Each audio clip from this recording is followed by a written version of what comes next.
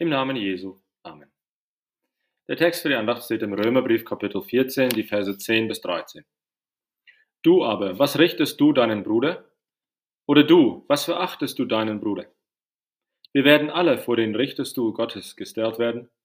Denn es steht geschrieben, so wahr ich lebe, spricht der Herr, mir sollen sich alle Knie beugen und alle Zungen sollen Gott bekennen. So wird nun jeder von uns für sich selbst Gott Rechenschaft geben.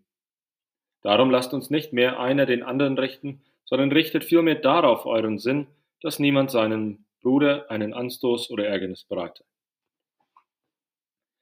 Liebe Brüder und Schwestern in Christus, in der Gemeinde in Rom, an die Paulus schreibt, gab es Krach. Die Gemeinde hat sich in Gruppen aufgeteilt. Wir kennen sie als die Schwachen und die Starken. Die Starken konnten mit der christlichen Freiheit gut umgehen. Sie machten sich keine Sorgen darüber, dass ihr Glaube so schnell angefochten würde.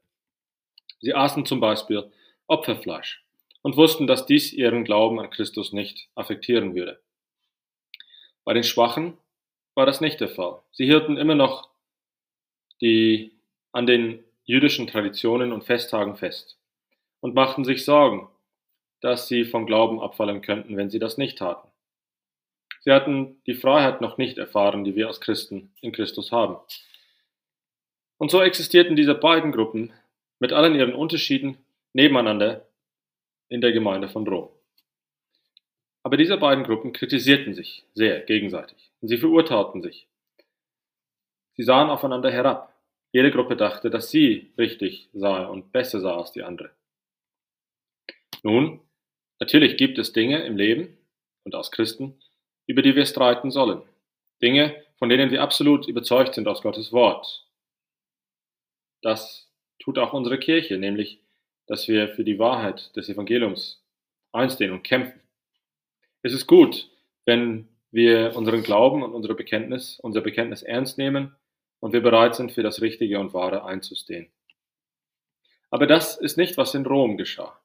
Die Menschen stritten und verurteilten sich gegenseitig über Dinge, die diskutierbar waren. Und ja, das geschieht auch heute noch in unseren Gemeinden. Natürlich ist es normal und in Ordnung, dass wir Christen nicht immer in allen Fragen einer Meinung sind. Aber das Problem ist, dass wir oft dazu neigen, als sündige Menschen, unsere Meinung als absolut richtig zu betrachten und absolut wesentlich für unseren Glauben. Wir neigen dazu, uns selbst wichtiger zu machen, als wir sind. Wir streiten oft viel zu gern und lieben viel zu wenig. Es fällt uns oft schwer, mit Menschen zusammen zu sein, die über bestimmte Dinge anders denken als wir. Aber Paulus sagt, Christus wird uns alle eines Tages richten. Es steht uns nicht zu richten. Wir sind nicht Herr über unseren Bruder oder unsere Schwester, Christus ist es. Anstatt unsere Brüder und Schwestern zu verurteilen, tun wir gut daran, uns an etwas anderes zu erinnern, nämlich unsere eigene Verantwortlichkeit gegenüber Gott. Jeder von uns wird sich vor Gott verantworten müssen für die Art und Weise, wie wir auch mit unseren Brüdern und Schwestern in strittigen Angelegenheiten geredet haben. Die Botschaft des Paulus ist also, hört auf, über andere unnötig zu urteilen, das ist nicht eure Aufgabe. Und überhaupt, wir können nicht in die Herzen der anderen schauen, wir wissen nicht, warum sie bestimmte Dinge sagen oder tun. Wir kennen weder ihre Umstände noch ihre Motive. Wir können ihr Herz nicht sehen. Nur Gott, der alles weiß, ist in der Lage, die Menschen gerecht zu beurteilen. Daher überlassen wir es lieber ihm. Wir beten.